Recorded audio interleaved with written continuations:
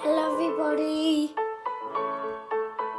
welcome back to Super T's Bookshop here.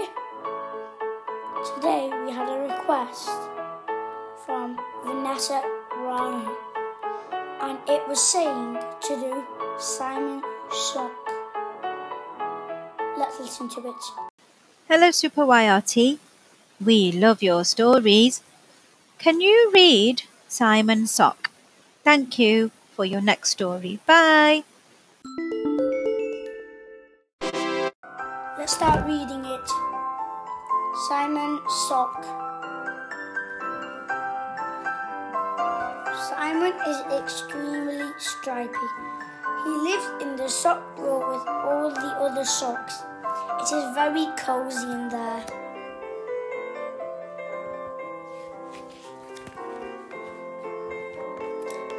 Every morning, all the socks in the drawer get excited. Who will it be today? Then in comes the hand. Pick me, pick me. Everyone waits, holding their breath. And two socks get picked to go on an adventure. The Sparklies go to parties. The Woolies go to the park. The Smarts go to school. And the Sporties go for the burn.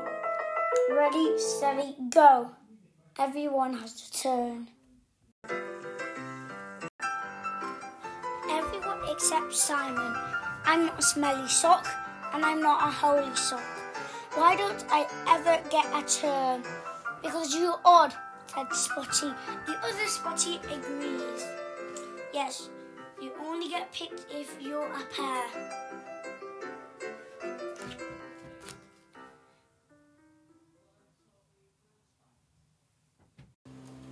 Simon, this is Afonso. Afonso, this is Simon. And everything was doing well until in walked Petra. Oh, silly me, said Ted. I forgot that they were a pair. Don't worry, Simon. I had another stripy friend. Simon, meet Shirley, said Ted hopefully. Shirley was very excited, but Simon was a little bit nervous. I'm not sure about this, Ted, said Simon. What about Desmond, said Ted, but Desmond just is dead. He's not very chatty, is he, said Simon. No, not really, said Ted. I have lots of stripy friends. What about Bobby? But I can't swim, whispered Simon. Deborah, the stripy bug. She's very tiny, Ted. I might step on her. What about Jeff? Said Ted. He's very musical and he's very noisy. Hattie? Too chatty. Trevor? No way. Well, you'd be pleased to know I've saved the best until last, said Ted proudly. Simon, meet Mr. Twinklepaws. No. Meow. Eek. Simon had had enough. It's no good, Ted. I just need to get used to being an odd sock, he said sadly. But then he heard a voice. It was coming from under the drawers. Hello? Simon couldn't believe it. I found you, he cried. We're a pair. We can skate, he cried. Come on, said Simon. Let's go out and play.